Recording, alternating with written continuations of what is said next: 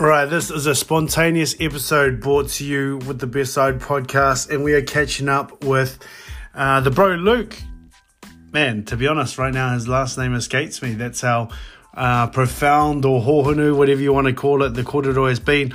Luke McDowell. I met this brother last weekend during a men's walk. I guess a workshop, I suppose you could call it. It's a lot of things.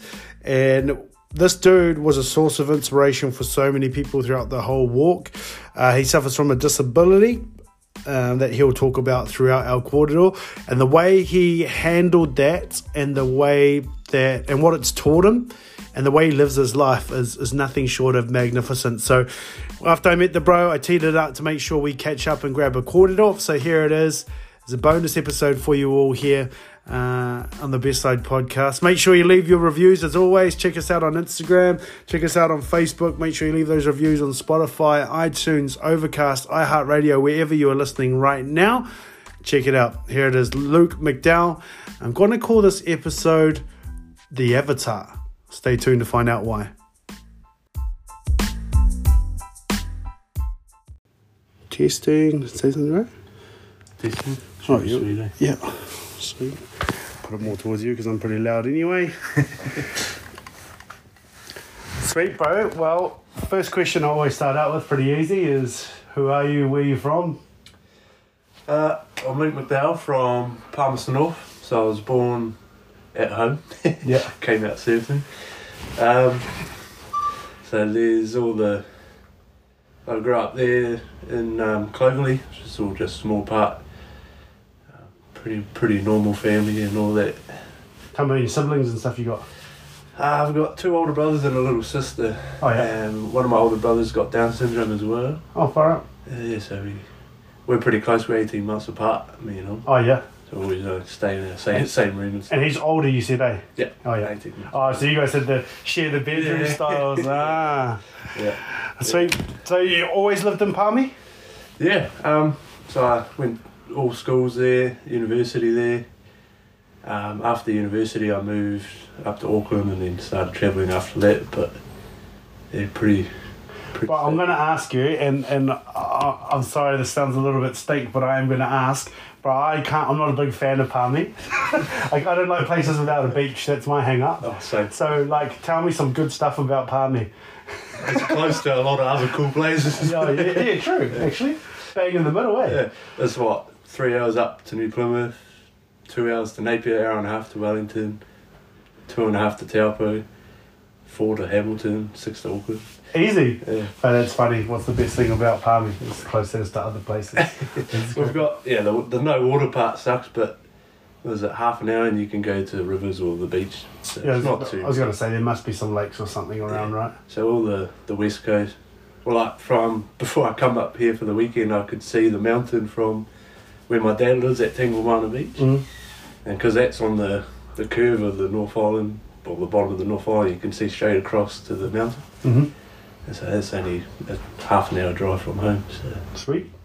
So, bro, how did you end up, do you come to Taranaki often, or how did you end up up here?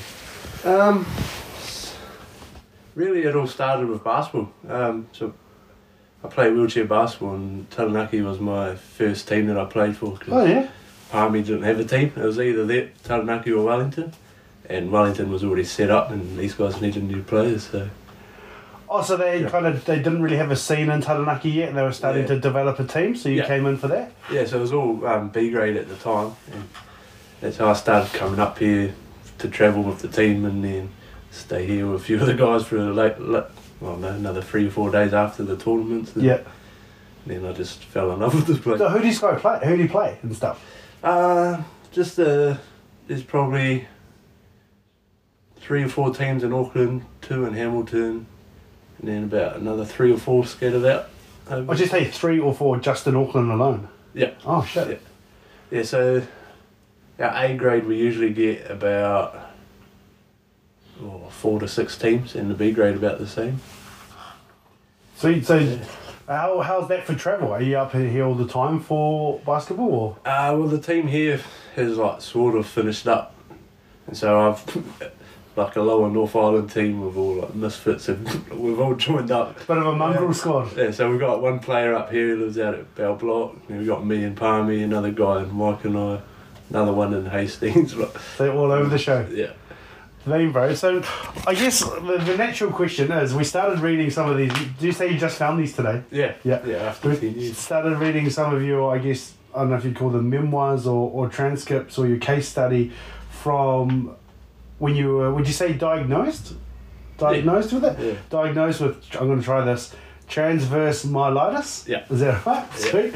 So, bro, yeah, I guess, because I mean, obviously I've just met you on the weekend, and then I think I said to you a bunch of times from the walk that we were on, like, you took away a lot of people's excuses because you know, you had crutches in parts and in other parts you didn't, and you were hobbling along, and a lot of people who felt like sitting down or having a break or running out of breath or whatever, they just had to look at you and go, okay, fuck, what am I kind of whinging about, you know? Yeah. I know, I was like that, bro. Like, I'm not going to pretend I'm the world's fittest dude. I love the mahi we do, and I love these walks, but I'm not going to say that walking's my favourite thing to do.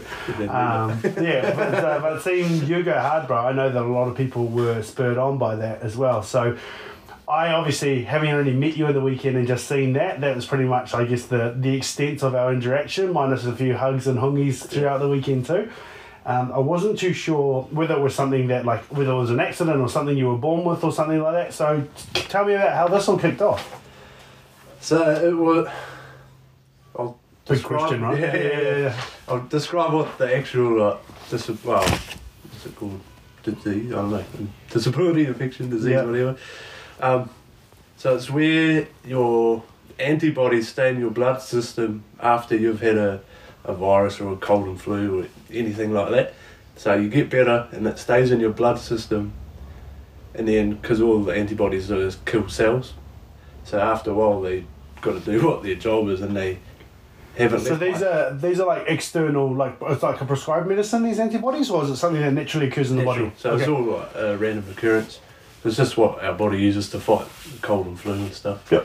So instead of getting out of my system, they stayed in it and attacked the nerves in my spinal cord. So they killed off the coating of the cells in my spinal cord, and that was at the level of my armpits. That's where the nerves are. That's where I got attacked. Okay. So, like, that level of my spinal cord. Far out. And that's pretty much it. So there's no cause for it. Like, could have been any virus or just a cut or anything. Just one of those freak random things that... So how do the antibodies typically leave the body, do you know? Is it like you just kind of like piss them out or they disintegrate, or... I'm sure there must be. But they stayed in there for you.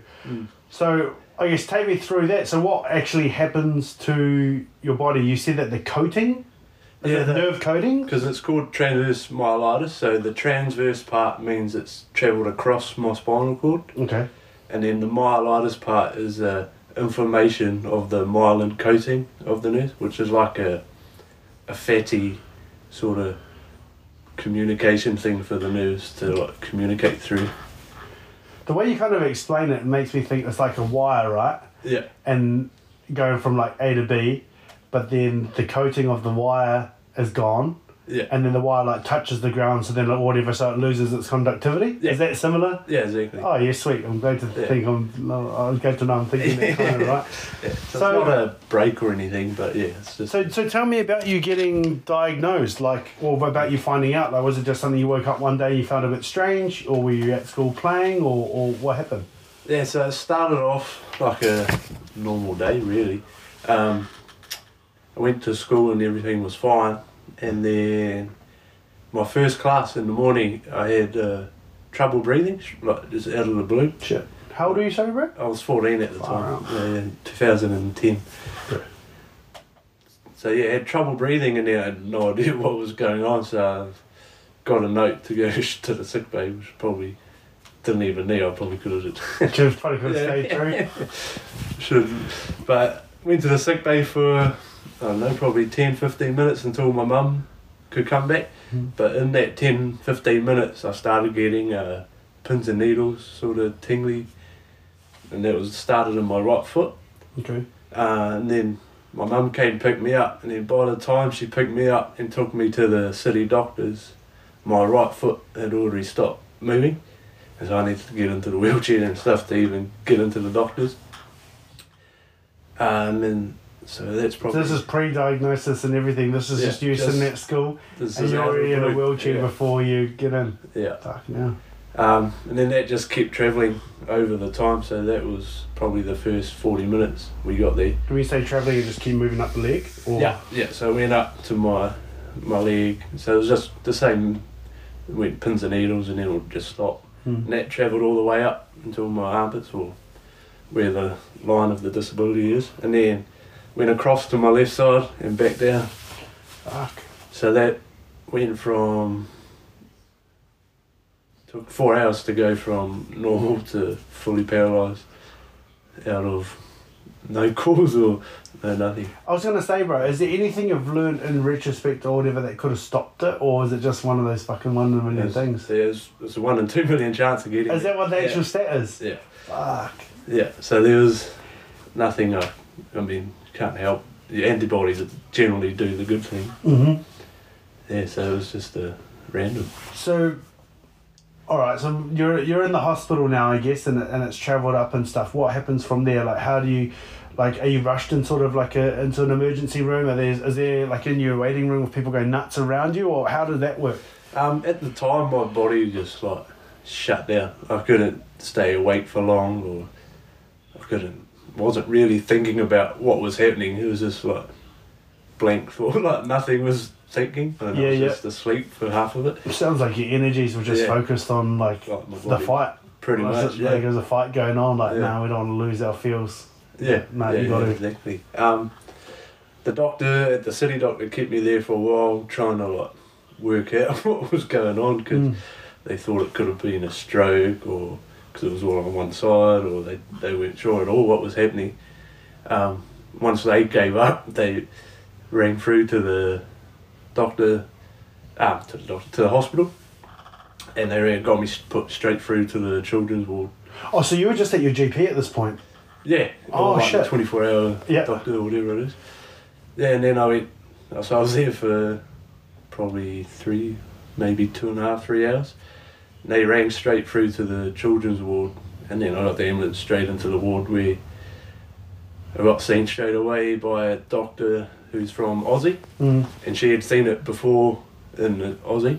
So she was like, well, it's either one of these two things, so we're going to start getting scans and do the treatment, because it's the same treatment for both.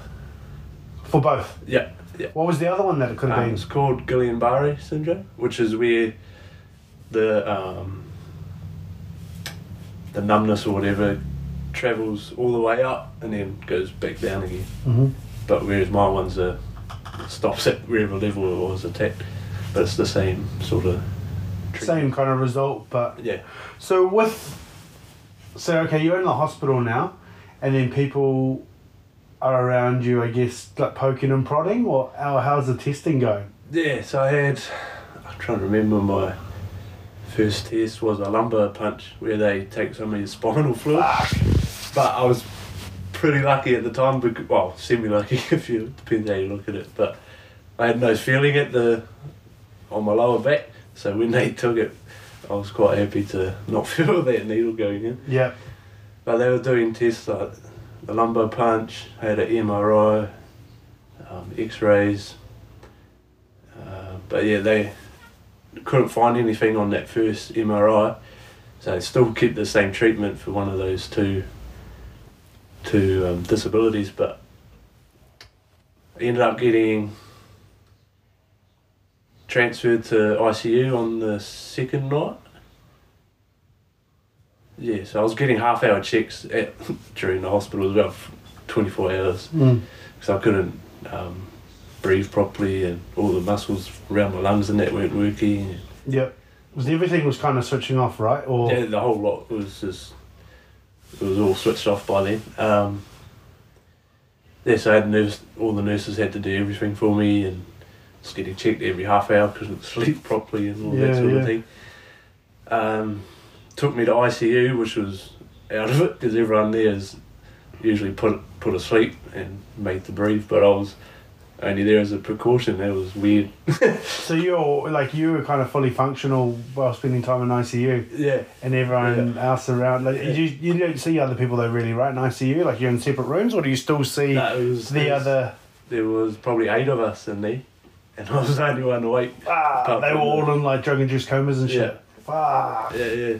Did that feel morbid, bro? Yeah. It sounds morbid. It sounds like no disrespect to them and not to freak people out, but it's like you're almost in a morgue of sorts. Like you're lying there with dudes that I know they're alive, but they're kind of not at the same time. Yeah, you can't.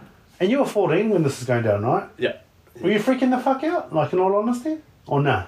Not at this time. At this time, like I said, it was just my brain. Bro, I'm like freaking out. I don't really get heebie-jeebies and stuff, but that's like giving me a bit of duck skin. Yeah. Yeah, at the time it was just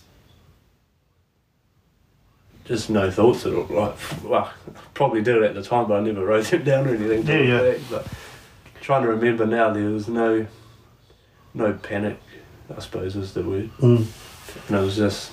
And what about your family? Like, can you remember? Do you remember them like freaking out and stuff like that? Yeah, it was definitely worse for mum and dad than it was for me. They split up probably like 2 or 3 months before it all went down. Fuck, that's not that long, really. No. So my dad was a fireman, and mum was working at a school at the time. But so dad was on shift work, so it kind of worked out all right. They could rotate. Yeah. Take shifts to kind of hang out with you. Yeah. Far out. But at ICU, I think Dad stayed with me most of the time in ICU because it was only like an armchair and stayed overnight and stuff in there with me. But yeah. And between me and the nurse that was on in ICU, that was about it. What about your siblings, man? What do you remember from them when your time in there?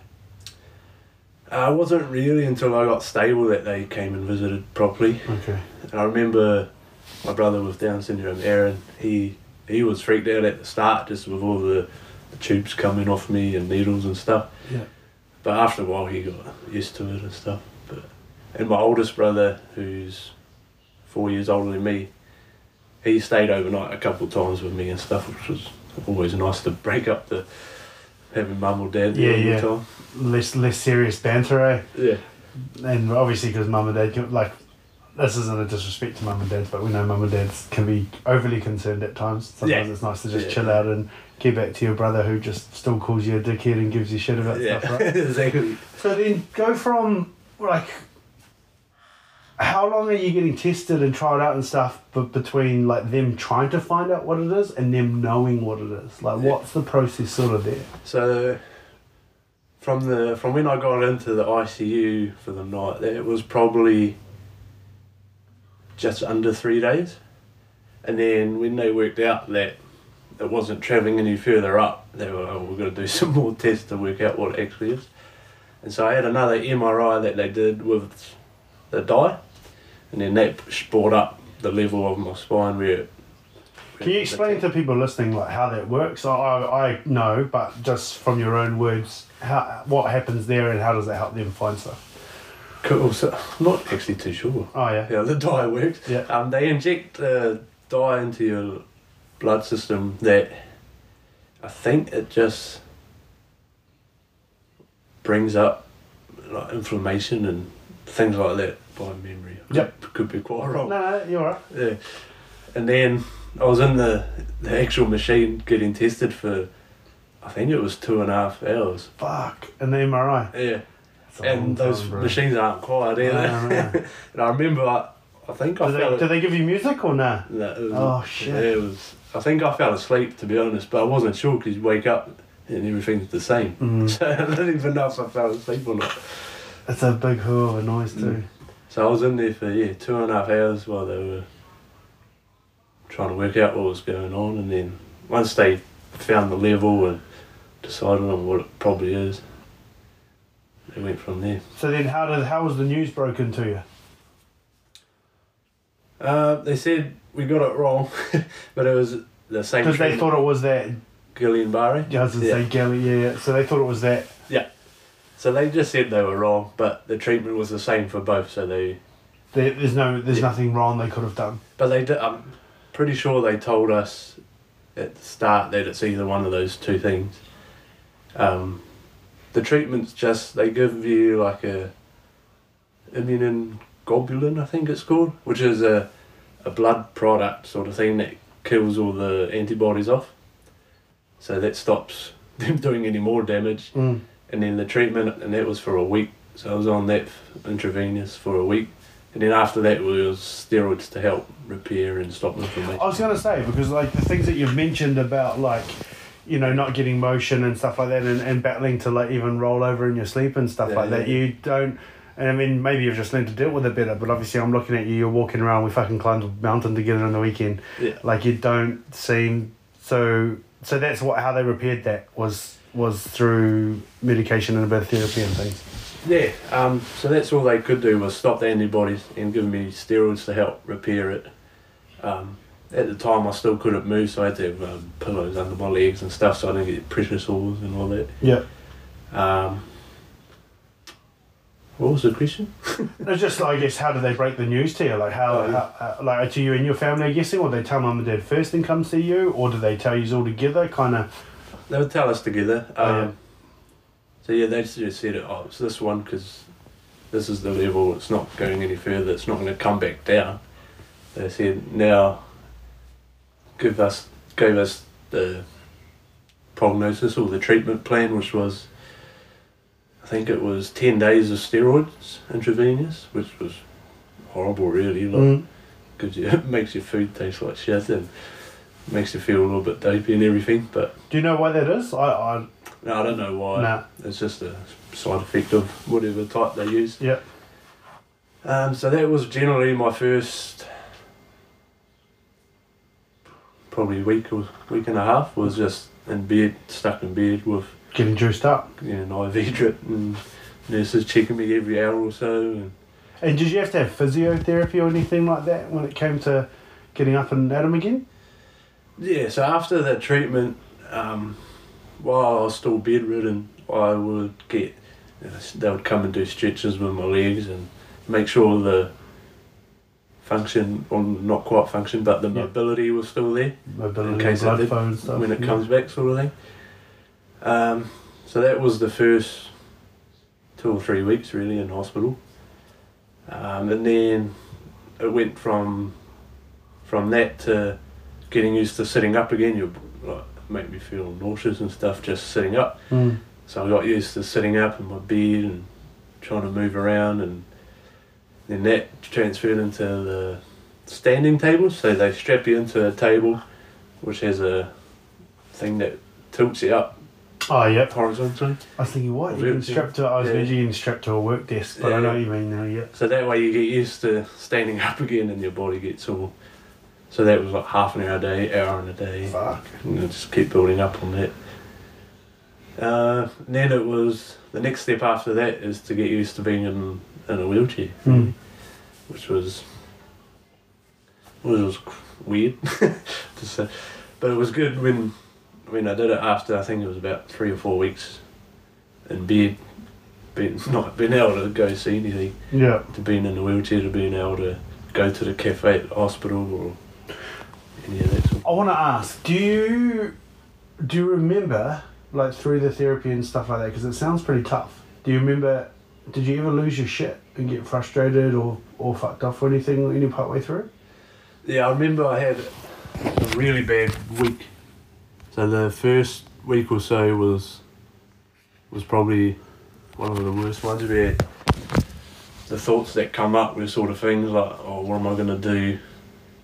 I don't know, how am I going to get a girlfriend, or how am I going to play sport, or how am I going to hang with my mates and walk around school, and all those sort of things kept popping up. And then with the physio sort of side of it, it was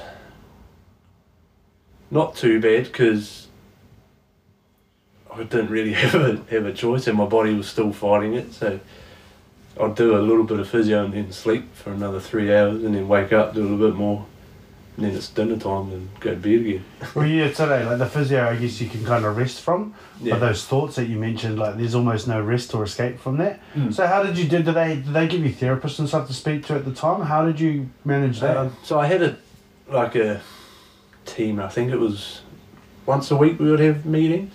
So it'd be a nurse, doctors, a social worker would be there, my parents would be there. I never really had like a counsellor or a psychologist or anyone like that. Because I was pretty good. Like, well, most of my thoughts were internal. I never like, acted on them or... And I was always joking with nurses and stuff like that. But my thoughts after that week, it was only a week, so I was pretty lucky really. But after that, they changed from, what am I going to do, why me, to all this sort of thing, to, better me than a mum with 4 kids, or better me than an 8-year-old, or those sort of things. It changed into that, and then... It's very selfless of you, right?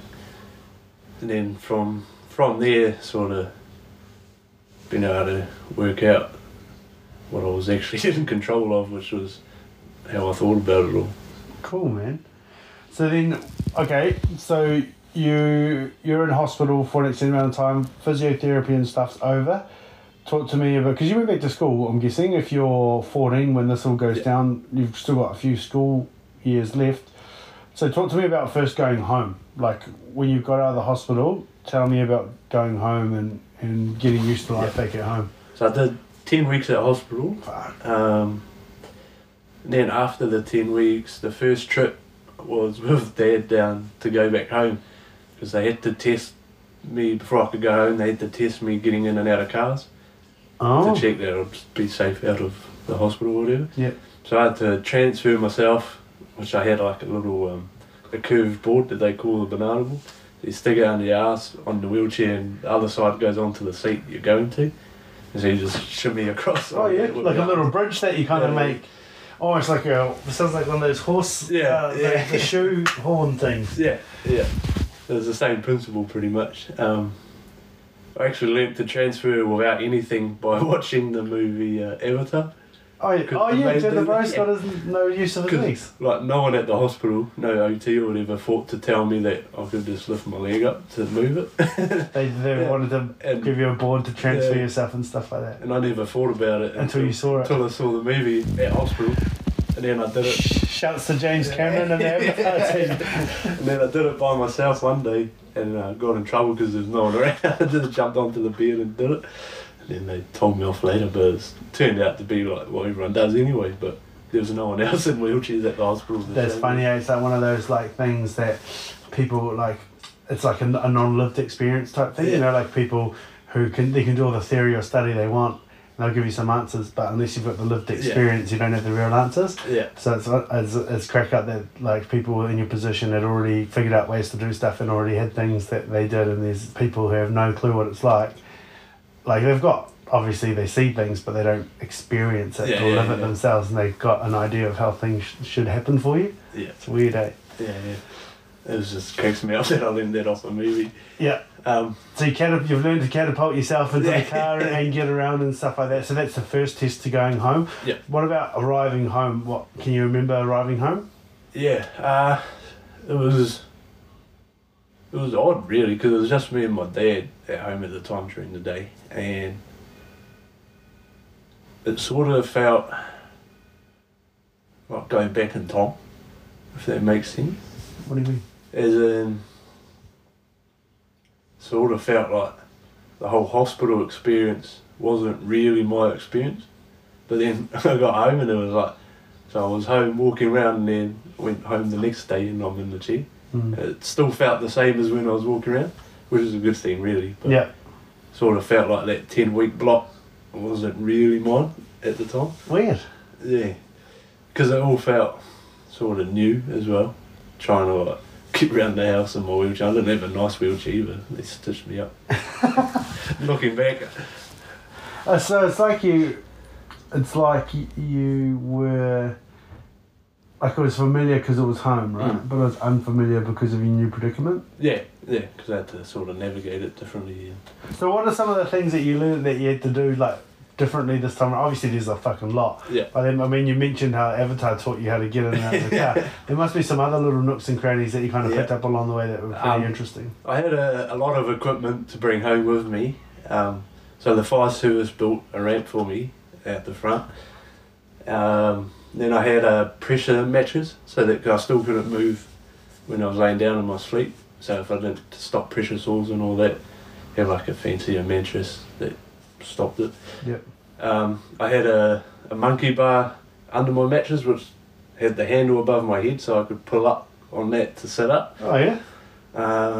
In the bath I had to have because we got a shower over our bath, so I had to have a board that went across the bath to sit on, so I'd wheel into the bathroom, transfer onto that, get my legs in the bath and have one of the tap shower ones that they have the suction things onto the tap. Oh yeah, the old plugs. Yeah. So that's how I would shower in and stuff.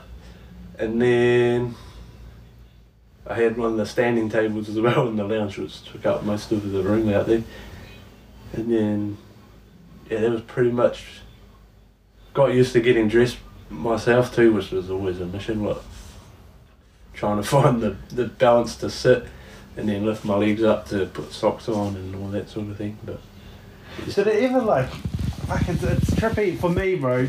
It's interesting to hear, like, it's obvious, and I know there's going to be people rolling their eyes that are listening to us talk, but like the simple things that we take for granted, I guess, that turned into being quite a big effort for you. Yeah. Did that ever cross your mind too?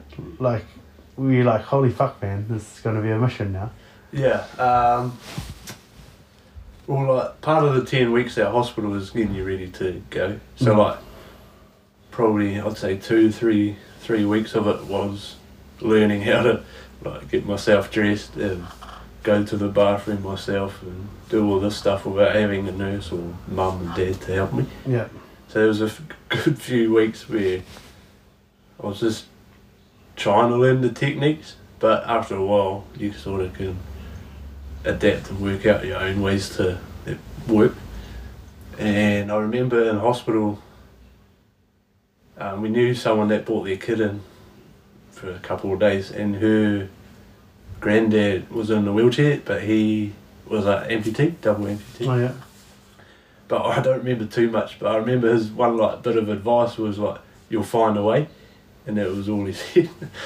And I was like, hey, whatever. But it is true, like, you just sort of work out what suits you. Yeah. And by that time I had enough arm strengths and stuff, I could pull myself up and stand up to, you know, pull my pants up and stuff like that. So far out, man. Yeah. So then, school. Tell me about school, going back to school. Yeah, that was weird. So I missed out a whole term at hospital itself. And then I think I went back for 2 days a week, by memory. So I missed out. So I got sick in term 2 in year 10. Missed out term 3 because I was sick. And then in term 4 I did 2 days a week with still like 3 days of physio sort of thing. And then my friend grew, I didn't want to, sort of felt scared to come back in a way, because I didn't know how people were going to react or any of that sort of thing. I mean, they still tried to give me schoolwork at hospital and stuff, but that never worked out right.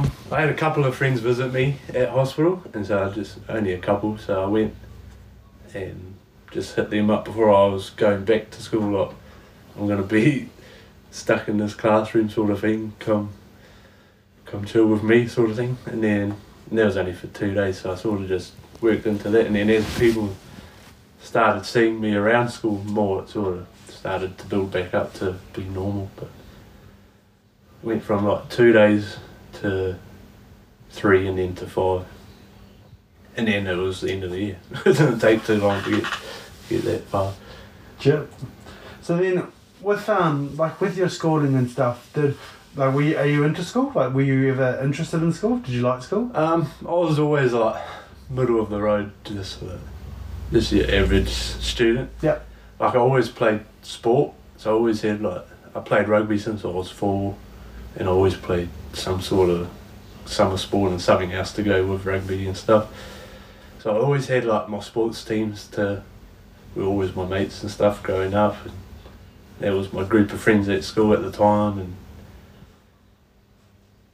so how was that, not being able to do that anymore? Yeah, I didn't actually feel too bad. I remember in hospital, one of my mum's friends, close family friend, I don't know how the convo came up, but I said to her that I have more chance of going further in Paralympic sport than I would have like normally. Oh, it's cool that you can look at it and crack up that way. And she cracked up and then still reminds me about it. But so at school it was just like casual stuff. Like some of my mates would play basketball, so I'd cruise around with them and throw the ball up or whatever. And in your wheelchair? Yeah, and fall out a few times and all that sort of thing, and run into each other, and it wasn't like nothing changed really. Yeah. Apart from me sitting down. So how did you segue from? Because I mean, when you're saying that a lot of your social circles and stuff were built around the sport. So what about like outside of school? The social aspect of stuff outside of school. How did that play out? Did that change much? Yeah. So it was pretty quiet really for the first year, I suppose. So year 2011. Mm-hmm. It was don't think I did that much outside of it, apart from like the odd birthday or something like that. But once I got onto crutches, which was a year afterwards, so that's another segue. But once I got onto crutches, and then I was more active at school and started going out more and doing the usual school things you do at high school. Yeah.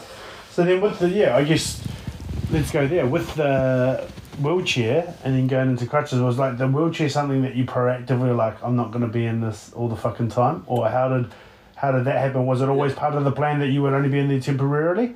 So as a prognosis, they say a third of the people get better, like fully healed and can walk again and everything.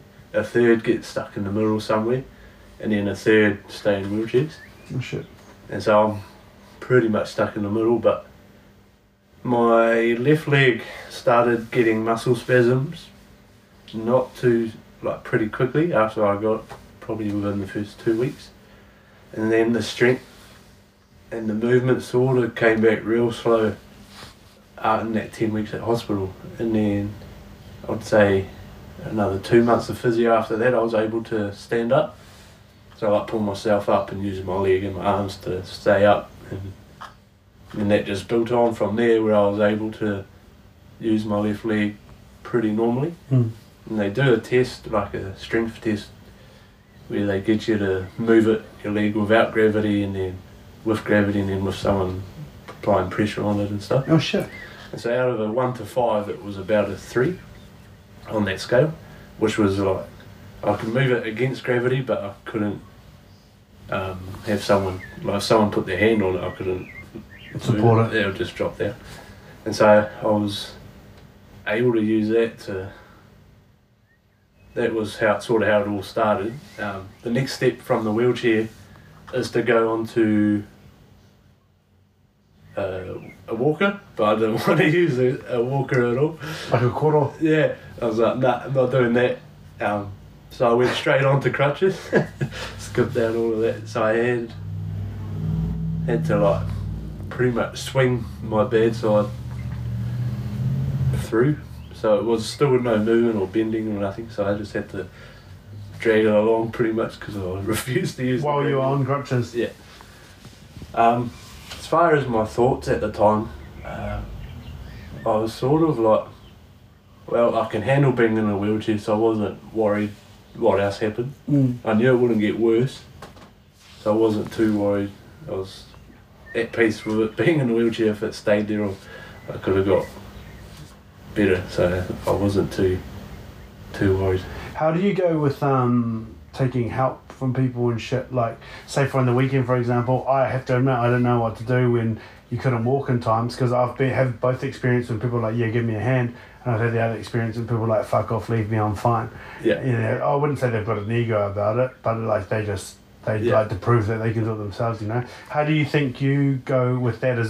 Is there a bit of you that's kind of like, fuck off, I can do it? Or are you quite open to being helped? Or what are your own thoughts there? Depends what I'm doing. It took me ages to get used to it in a wheelchair, so I couldn't handle, I still have a little bit of a feeling when it happens, but people behind me in the wheelchair or like wanting to push me.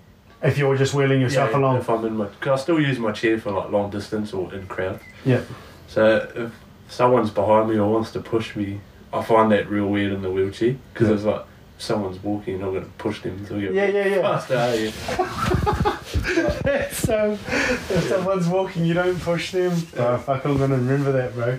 And like when you're in the chair, you're faster than everyone walking anyway, so it's sort of like annoying. As far as going out, depends what I'm doing. So if I want to challenge myself, like in the weekend with the trip up the mountain, I wanted to see how far I could go and what I would do to climb over the rocks instead of. I wanted to see what felt the best. So in those times I'll usually go as far as I can, and then if I can't do something, then I will, or if I'm going to be in danger, like fall over and crack my head or something, then I'll ask for help. But if I'm not challenging myself and I need something, like I do festivals with my mates and that, and then I'll ask for help then and say, oh, can you push me through the long grass or things like that. Oh yeah, just to make it fucking asshole. Yeah, just to make it easier and things like that. With I'm not too sure how to ask this one, bro, and I don't mean to like invoke any sort of negativity, I guess, but did you ever or have you ever like had that whole thing where you felt like a bit of a burden to people because of like, I guess, needing the help and stuff like that? Yeah. It was a pretty normal feeling while I was using the chair permanently, because I didn't have a car or anything like that where I could do my own thing, so I was always relying on people to take me out, or their car wouldn't fit my chair so I couldn't go. And I remember they do a big camp at school in year 10, and I couldn't even go on any of them, so I just took a week off and stayed at home. And it's just because like it was too much of a mission to take all your shit? Yeah, too much. And I didn't know, I was still sort of working out all the ins and outs of it. And yeah, so. But how about these days? Nah, I feel sweet now. Yeah? Yeah. Because I get the best of both of us. I can walk places, I can climb stairs, I can bring my wheelchair with me if I need it. And I mean, I've got all my maintenance with my body sorted. And so I'm pretty sweet now. A big part of that was I did another week at a spinal unit in Christchurch, and that was 2 years after, so 2012. I went down there and they pretty much helped fix up all the symptoms.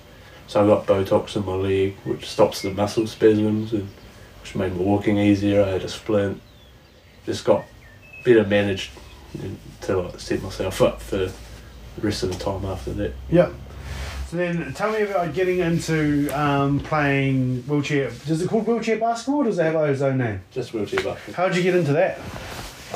So 3 years, the whole time I was at school, I didn't do any sport because I didn't know what was around and all that. I guess after I must have just got itchy because I started looking up Paralympics and trying everything and found their website. And then I went to my school sports coordinator and I said, can you help me find something? Because I didn't know there was no options and nothing advertised. And she knew somewhere, Halberg Trust, they had an advisor for Wanganui, Manawatu and Taranaki. Okay. And she got like a newspaper article, like their company newspaper, sent her email, and she sort of never thought of it but knew the name. So she got in contact with him and he came down to school and was like, well, there's a rugby team, a wheelchair rugby in Palmerston. So that's pretty fucking gnarly, eh? I've seen a couple games, bro. Fuck, it is hardcore, bro. Yeah, they run around in little tanks pretty fast. Yeah, hard. Yeah. And the only rule with that is you're not allowed to hit behind the axle, and other than that you're pretty free to smash. Yeah. So I started playing that in my last year of school, probably the last half year of school. Sort of got used to that, and it was good to get back into the team environment and the competitiveness come back and talk shit to each other. Yeah. But then they told me, because I wanted to start, after a while I got pretty good at it and wanted to be in competitions and that, but then they said To qualify for wheelchair rugby, you have to have 3 limbs affected, and of course my arms are like fine, so I didn't qualify for wheelchair rugby. Okay. So they give you like classification, which is a number based on how disabled you are. Oh shit! Really? Yeah, and it's like that for almost all disability sports. So like. So you're on a scale of like 1 to 12, and you can. Yeah, 1 to 4. And each one's a category of sport you can play. Yeah. Well, for each sport it's different changes, but if I wanted to do cycling, they have to get another assessment and all that sort of thing. Far out, I never did, bro. So that I'm not like trying to run a race with an amputee with a blade or something. So I didn't qualify for that, and I was like, well, if I'm going to play sport, I want to play to be good at it and go far. So I looked up all these other sports I could play, and one of them was basketball. And so I went back to the same guy, and then turned out that was on like a Wednesday, and then on that Saturday they were playing a friendly game against Wellington in Wanganui, which is only 40 minutes from home. So I said, sweet, I'll come to that. Come to that, and I was shit as at this one. I was terrible. But again, it was good, like another group of mates, especially like from this area. They were all like down to earth, chill as, all new to the sport as well. So it was real like family vibe sort of thing, which I loved. So I played that, was shit as at it. And then I think it was 2 weeks later, they had another game, and I didn't do anything in between. Like training wise or anything? No, nothing, didn't research anything. And I was shit again, I was like, stuff this, I'm not going to be shit. So my mum's work was at a school then, and they let me use the gym from 3 o'clock till 5 o'clock, and I was at uni at the time, so I had heaps of free time, so I went, trained 2 hours a day, up until the next competition, which was North Island Champs. Then, how long? Like between? How long did you get to train? That would have been probably a month, or just over a month. Sweet. So I went from being like the worst person to like being up there with like top 3 or 4 players on our team sort of thing. Yep. And then that just took off from there really. And then I just sort of kept researching, looked up on YouTube and all the American stuff, and worked out all the ins and outs of it, and just carried on. You pretty much did what you did with Avatar, right? You watched it and saw the little things you could do and take advantage of. So then, bro, tell me about that. Like, what has basketball kind of given you then? Because the reason why I ask is because, you know, when we were talking about being in hospital and stuff, which I understand hospital's got negative connotations anyway, but the moment you started talking about basketball, bro, your whole demeanour's changed. You're sat up, you're smiling, so it's obviously done a lot for you, yeah? Yeah, heaps. If I give you a quick rundown of my history after school. So I started basketball when I started uni in 2014. Did the first year of basketball, half a year of basketball, where I got up to a good level for B grade. I was one of the top players in the B grade. And then that led me to getting into the juniors for New Zealand, which is under 23 for the wheelchair basketball. Sure. So I got into that, and then that exposed me to like another coach, and an actual coach, never had one yet, and more structure around basketball. I finished that year of uni, and then in my second year of uni, so I was still doing the New Zealand stuff and playing for New Plymouth, but it was taking up like 3 or 4 weekends a month, and so my uni size started to fall down a little bit. So I went to the sports people out there, and they let me join into the sports academy there, which you usually got to apply before you get to uni, and then you got to get through and get the scholarship and all that. But they let me just tag along to the seminars, and if I needed an extra week or so on an assignment, they would. So you're like an unofficial student of sorts. Yeah. So they did all that, and then my third year. Was it my third year or second year? I'm not too sure what second or third year, but I basically invited myself to go to the New Zealand men's camp. Right.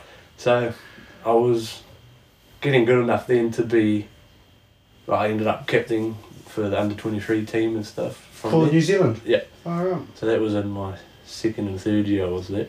And then I just invited myself to the men's camps with a couple of the players from the Taranaki team.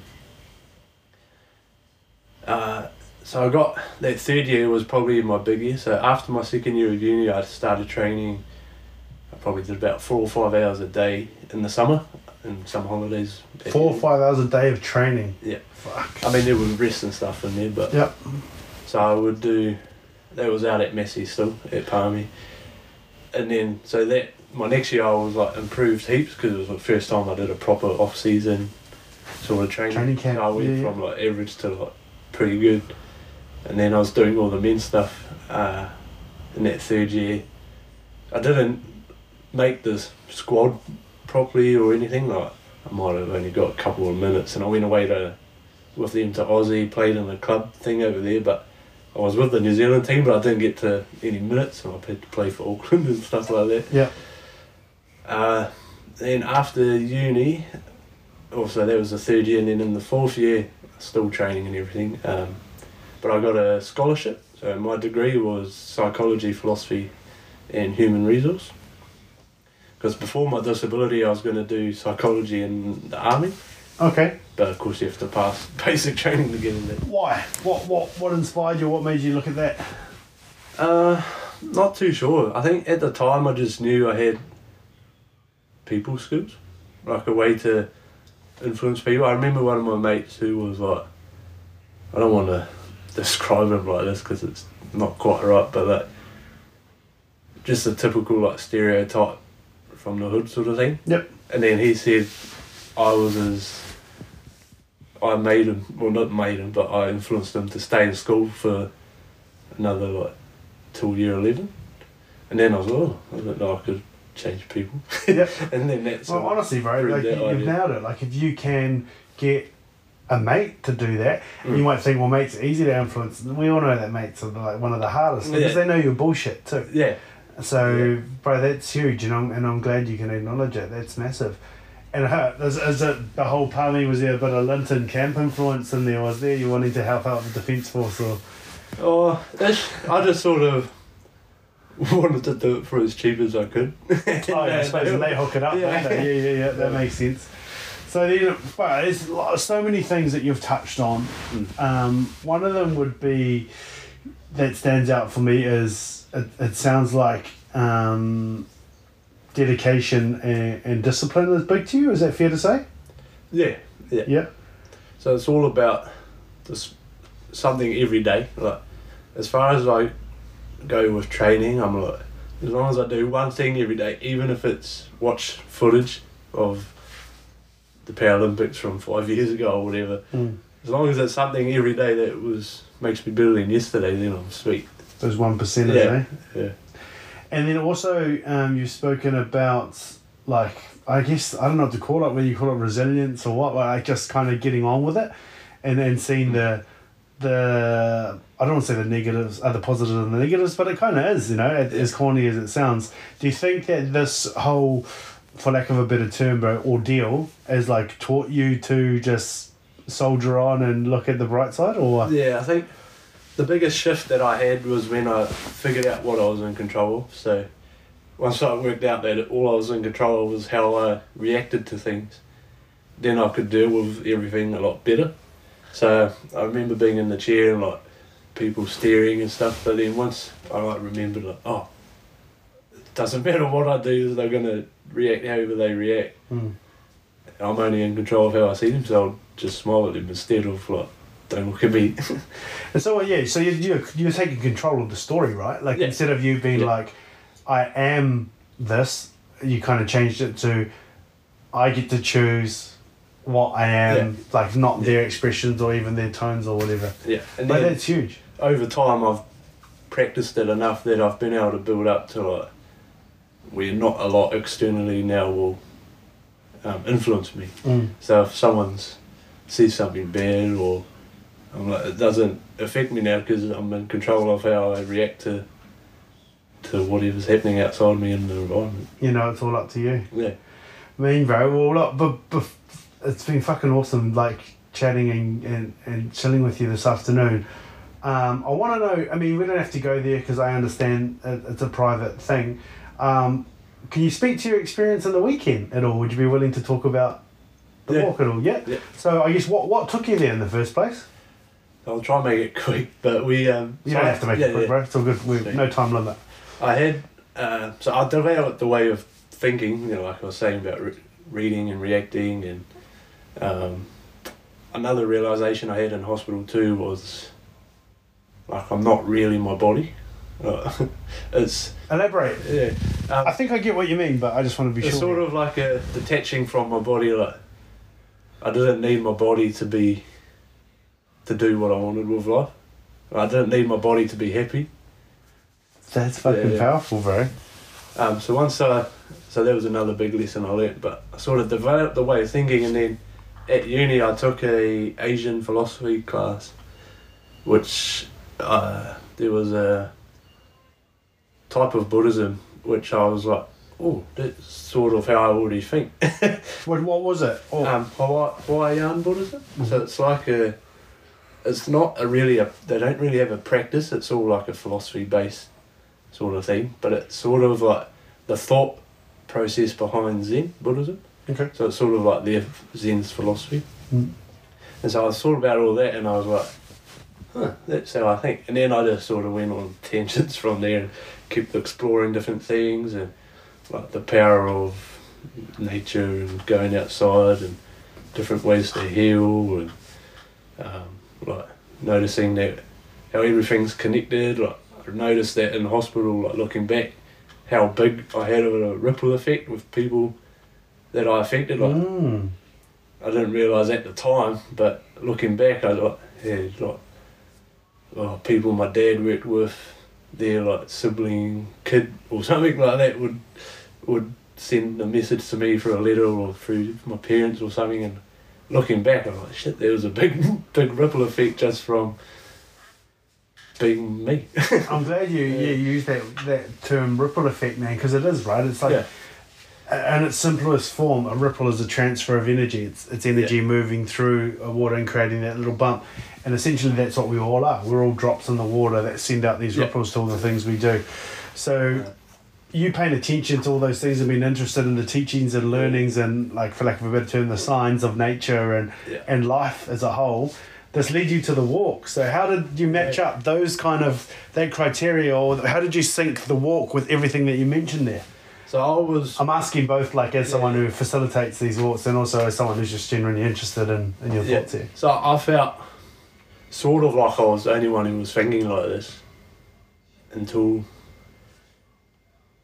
I met Wolf, pretty much, who's one of our friends. He sponsored me in 2015 as an athlete, as part of his businesses with high performance sport, as well as like other stuff. So he sponsored me as an athlete, and then he got me onto some music which was from Nako, which is just a musical form of like all the same sort of thoughts. And so we got talking, and then I realised that we were thinking pretty similar, and then we just built a friendship. And I still had all the same friends at school, but hadn't quite gone too deep into it yet. And then last year I saw a New Zealand Spirit Festival, and then I missed out, man.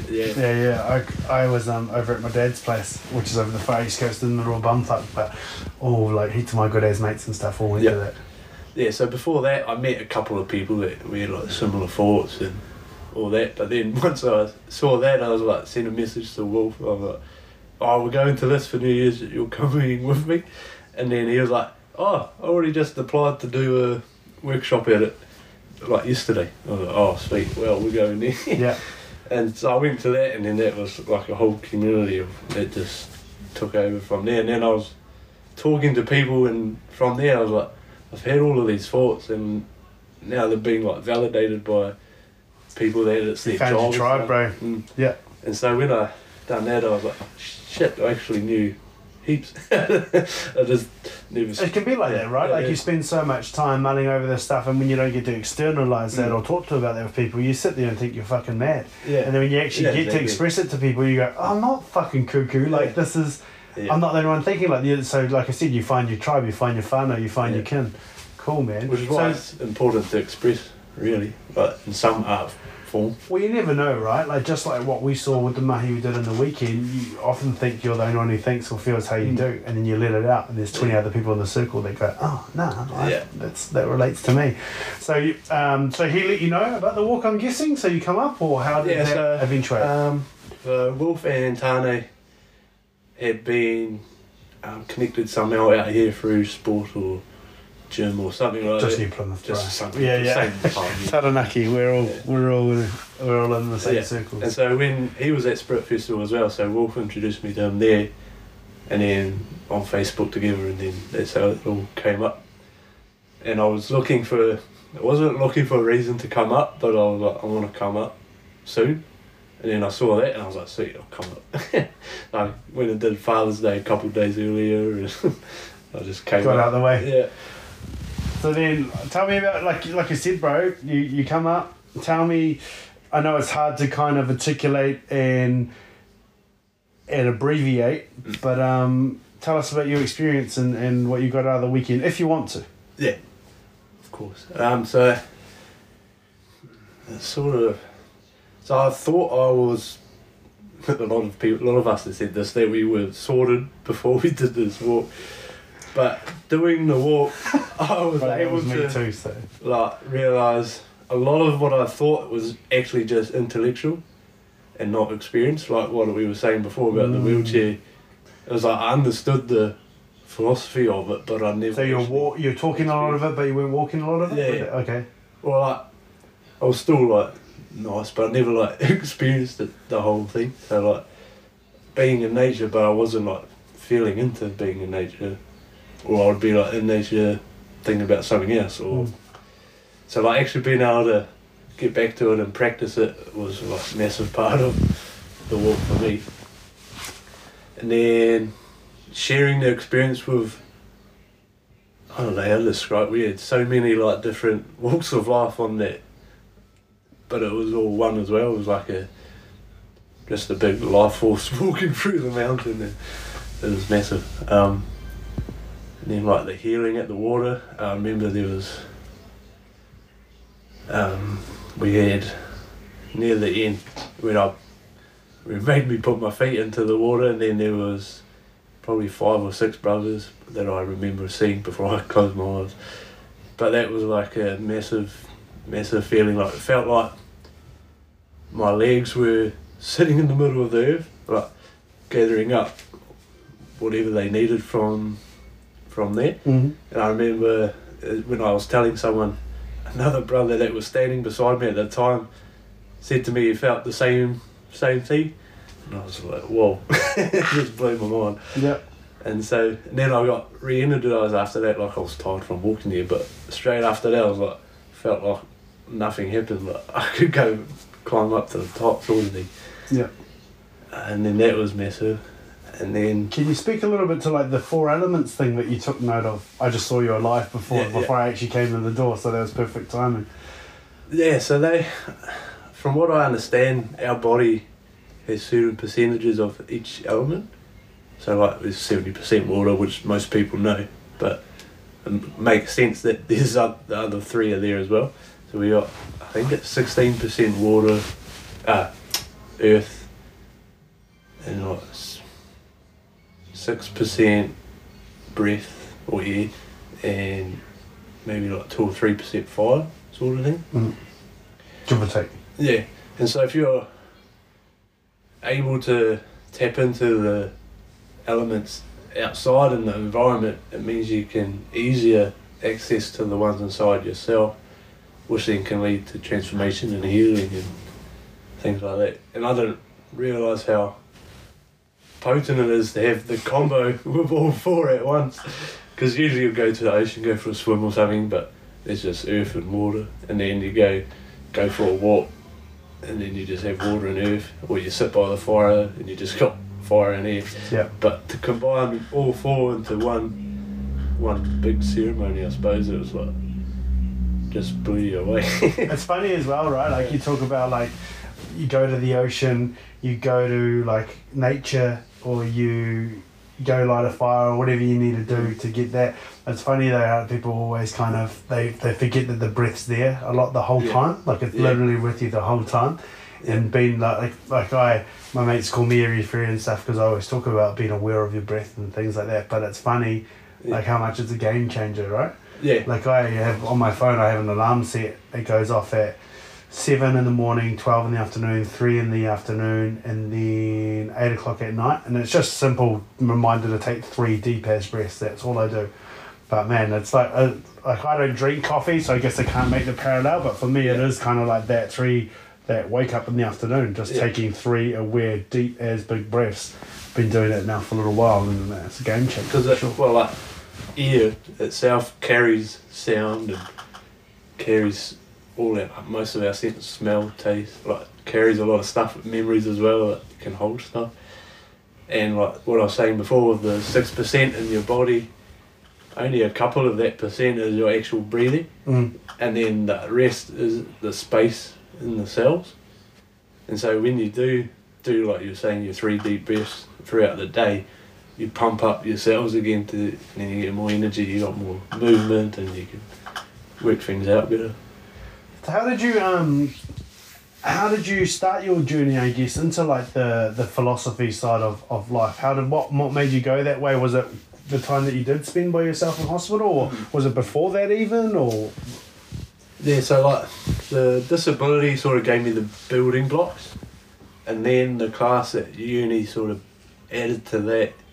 And I remember there was one experience that I had, so I was like well into it, and I like agreed with the philosophy, and I wanted a tattoo at the time, and I was drawing the Zen circles, which is like a symbol for the universe, and it's all done in one brush stroke, and I was doing heaps of those on a bit of paper, and then I suddenly just felt the urge to meditate, and I thought, this is weird. And I remember that I got like a PDF sent from the course material on how to do it properly and where to sit and what to do and stuff. So I was doing this at about 10 at night in the lounge at home by myself, and I remember I had like a out of body experience where I like left my body, looked back at myself, touched myself in the head, and then flew off down my street, and I freaked out after that and like snapped out of it. Returned. Yeah. But then from there it just like freaked me out, like, whoa, there's so much more. There's so much out there. And then that just went into more and more research and finding more people, and then it just went from there really. That sort of took me to the deeper levels of it all. So what sort of things have you implemented or do you practice in your daily life to help you embody these things that you've learned? Or what are some of the things, I guess, that you've learned first, and then what do you do to embody those? Don't worry about sounding nuts, bro. Like every episode I've had, someone's got some sort of weird philosophy, so don't feel like a fucking weirdo. I can see you like bracing yourself like, shit, how do I check this, right? Because people receive things in their own way. So, the biggest thing I like to think of is how everything is interconnected. So the sort of school of thought that I use is like a mirror which reflects all the other mirrors in the universe forever, but each mirror reflects each mirror, so each mirror is inside each part, so each part's inside the whole, and the whole's inside each part, and then that sort of goes into like... So essentially, like, from what I'm gathering, tell me if I'm wrong, but from what I feel into what you're saying is everything is everything? Yeah, so like, how do you say it? Like you were saying before, like a drop in the ocean, but you are the whole ocean as well as the drop. Yeah. I'm with you. Yeah, so that was a huge realisation, because then it meant like I was kinder to everyone, or I could feel into... Like for me, it's like if I acknowledge you as a separate entity, then it's easier to be mean to you in a way, or like to be unempathetic or not connect, right? But when I realise that we are one and the same, or we are somehow tied in, and then I'm actually, the way I treat you is how I treat me. Yeah, so like if I hurt you, I'm actually hurting myself, because we are part, one. it's all the same thing. So that was a massive step and like a realization. Stillness is real important to me. So like, sort of 3 types of thinking. So there's normal thinking, which are like our everyday thoughts. And then there's not thinking, where you try and not have a thought. And then there's without thinking, which is where there's nothing, it's just still. Some people call it like the void or the universe, or there's so many names for it. Mm-hmm. But I find that if you can go without thoughts or without thinking, you sort of come to, or you're in the moment for starters, and so there's no like worry about what's going to happen or what would happen or what has happened. But then you get more genuine thoughts to afterwards that align with yourself more. So like instead of thinking about like what your family wants or what your friends want or what looks the best, you sort of come up with more ideas that are better suited to you when it comes from a place of stillness rather than Place of busyness. yeah, place of rushing around trying to fix things. Cool, man. So that can be done in many forms. My way I like to practice it is actually by doing something. So basketball is massive for it, because I'm not thinking about what's happening or what's going to happen. I'm just doing what I need to do. Just flowing. So it doesn't have to be like meditation, even though I do a little bit of that if I feel the need to. But there's so many ways that like drinking your cup of coffee in the morning can be a spiritual practice if you want it to be. So I do that, stillness. Plant medicine has been big. I found it's called Harpe, which is like a South American snuff. So it's blowing up your nose, but it doesn't like alter your brain or anything crazy like that. But it brings you to a place of stillness again. But it has health benefits as well. Okay. And so I'll add that to my list. I've never indulged in that, so. So I got experienced it at the festival, like one-on-one with the teacher there, and then from then on I was just fell in love with it, like connected to me somehow, and I just find it as a useful teacher. It can be overused, but so can anything really. What other daily practice? I do the breath work. I need to get to be able to do it every day, but I should be doing it every day because it's so good. So what do you do like for breath work? Because there'd be people listening that have no idea what breath work is. So I generally do what Wim Hof method sort of stuff, which is like you sort of breathe fully in and then just relax instead of exhaling fully. So you just breathe heaps in, relax, and then breathe heaps in again, and you do that for so many rounds, and then you hold your breath. And then when you need to breathe in again, you just go fully in and relax, fully in. You do that for so many rounds and then you feel brand new again. It's fucking weird, right? Like, can you talk to me about like your first experience doing breath work? Because I know mine, like, the first time I did it, bro, I was like, no fucking way I feel this good just from breathing. Yeah. Like, and I don't know, bro, like I guess I'm a bit of a cynic or whatever you want to call it, but it took me a long time, bro, to kind of acknowledge like, nah, that's all it was. Yeah. What about you? Like, how did you go? Not necessarily your attitude, I guess, like what I went through, but just how did you find it? And like, tell me, did you have that moment of disbelief, like all that sort of stuff? Yeah, I didn't believe that it would alter the way I was thinking. I always thought, like, I'll just do it and see what happens, but I didn't think it would change my thoughts or anything like that. But physically, it gives you like a bounce sort of thing. Like if you like try and throw a balloon that's not blowing up, it's not very good. Like and then when you blow it up, it's sweet. Yeah. So like, it's that same sort of thing with your body. Like it gives you more fluidity, more movement and stuff. And now that I know some more things, like when you open up space in your body, it allows for different thoughts and stuff as well. And so that goes hand in hand with breath work. Like it changes the way you think and allows you to bring up old memories and stuff because you're giving your brain more oxygen, which opens it up to release more memories and do more work, right? Yeah, do more work. Allows you to fix things you didn't know were there. And so yeah, that's... And like we talked about that still place too, like it can calm you down. you wax away all the busyness, you kind of need to look at some actual shit that you might be thinking or feeling that you kind of avoid by using that busyness. Yeah, for sure. Anything else, bro, that you bring into your life or that you kind of do that others you think would benefit from? Or so far we've talked exercise, meditation, breath work, anything else that you can think of? All good if that's kind of all that comes to mind. But water is another thing. So I try and have water that is more alive, I suppose the word for it.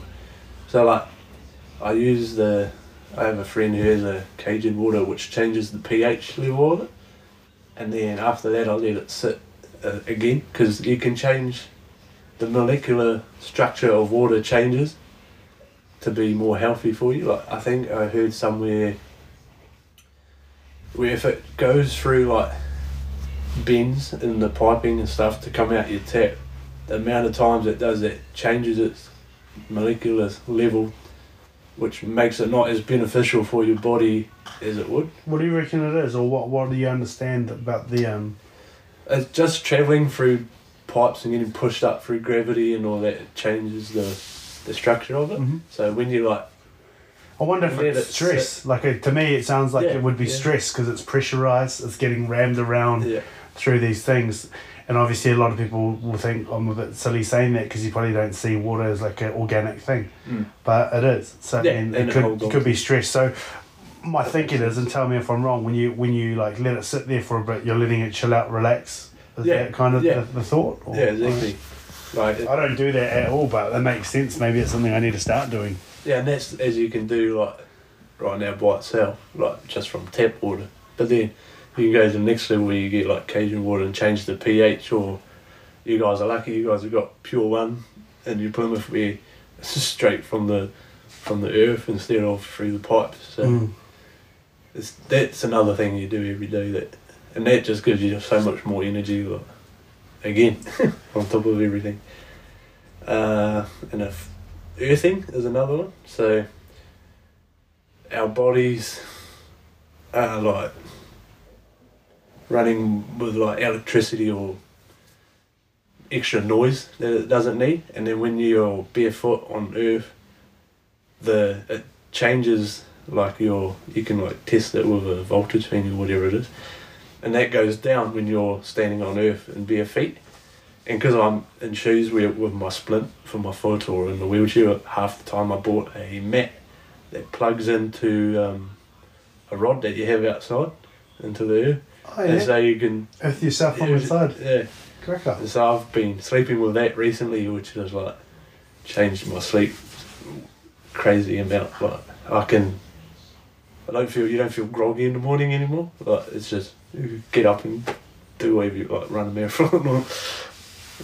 So those are the main ones I can think of. Main, bro. It sounds like, you've definitely left me a lot to consider. Like, I definitely never thought of water as being stressed when it comes out the tap. But that's kind of weird to me, and I feel silly for saying that because I also know, or I've seen, I can't remember what it's called. You might have seen it as well. If you haven't, I'll definitely send it to you.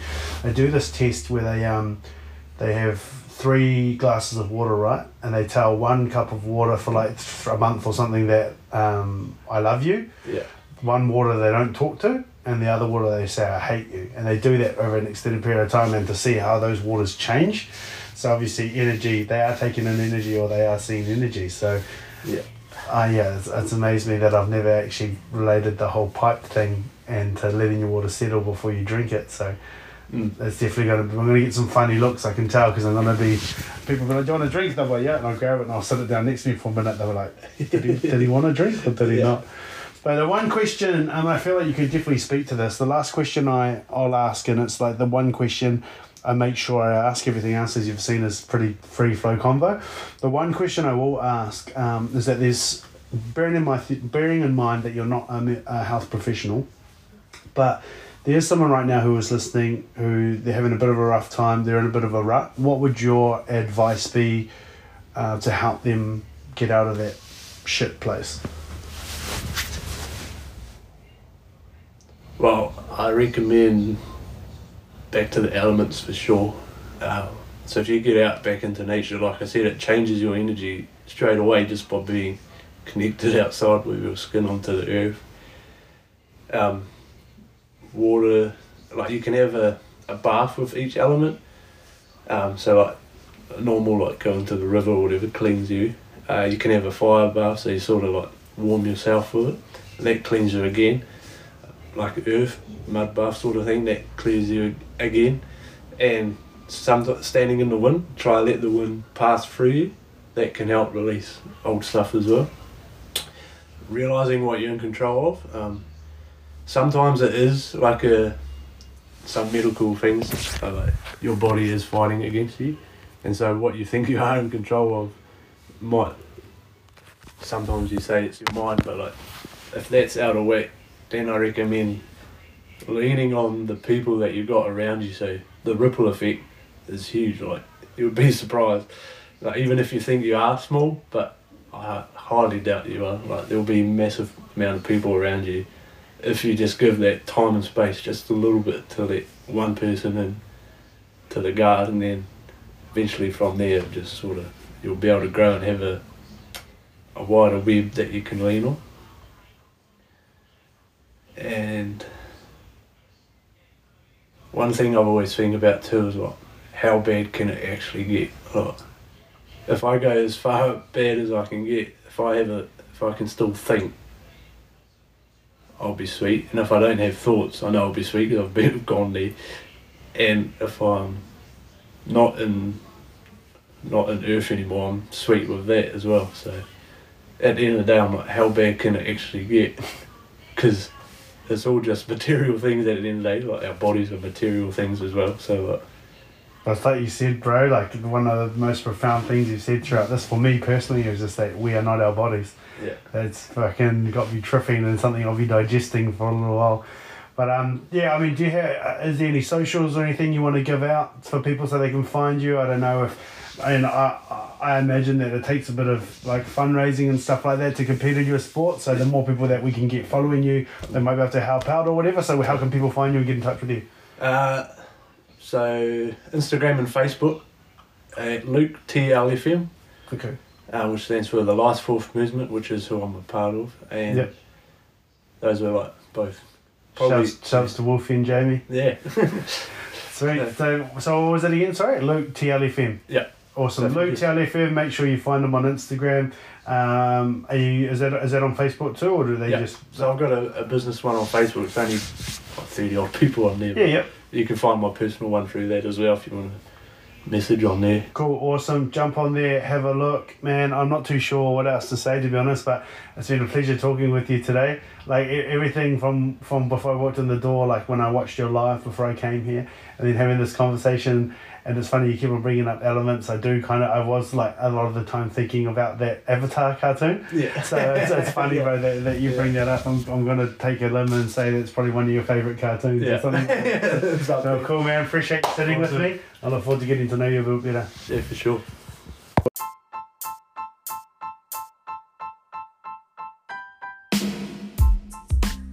There it is. Do you get it now? Do you get it why I'm calling him the Avatar? Luke McDowell teeing us up on all things that he's learned, I guess, from everything, from his life until this point, but definitely touching on his disability, the way that he incorporates the 4 elements into his life, his pointers on how he dealt with a lot of self-doubt, readjusting back into, I don't want to say society, but, trying to get back to normal after having those antibodies attack his body. Crazy stuff, but definitely a dude, like if you ever get around him, you will see how easy it is to just kind of fall into his words and hear him speak, and the way that he approaches life with such blind optimism, and the amazing things that he's doing with his sport as well. For someone that is in a wheelchair, man, I wish he'd gone the full Hundy with the murder ball. That sport is absolute bonkers, but the basketball's no joke either. So make sure you go and find him on all socials that he mentioned there, because you know how it is here in Aotearoa. If it's not rugby or cricket, there can be a lack of funding in a lot of places. So go and find him, Luke. You can find him on Instagram, Luke TLFM. And also make sure you check us out on Best Side on Facebook, on Instagram as well. And make sure you're leaving those reviews. We love reviews, good or bad. I can't progress without the reviews. I need to know what you're about, what you like, what you don't like. And as always, feel free to challenge me on everything that comes up. But yeah, been loving having you guys here. I hope you enjoyed that Kōrero. I know I definitely did. And I'll catch you next episode right here on Best Side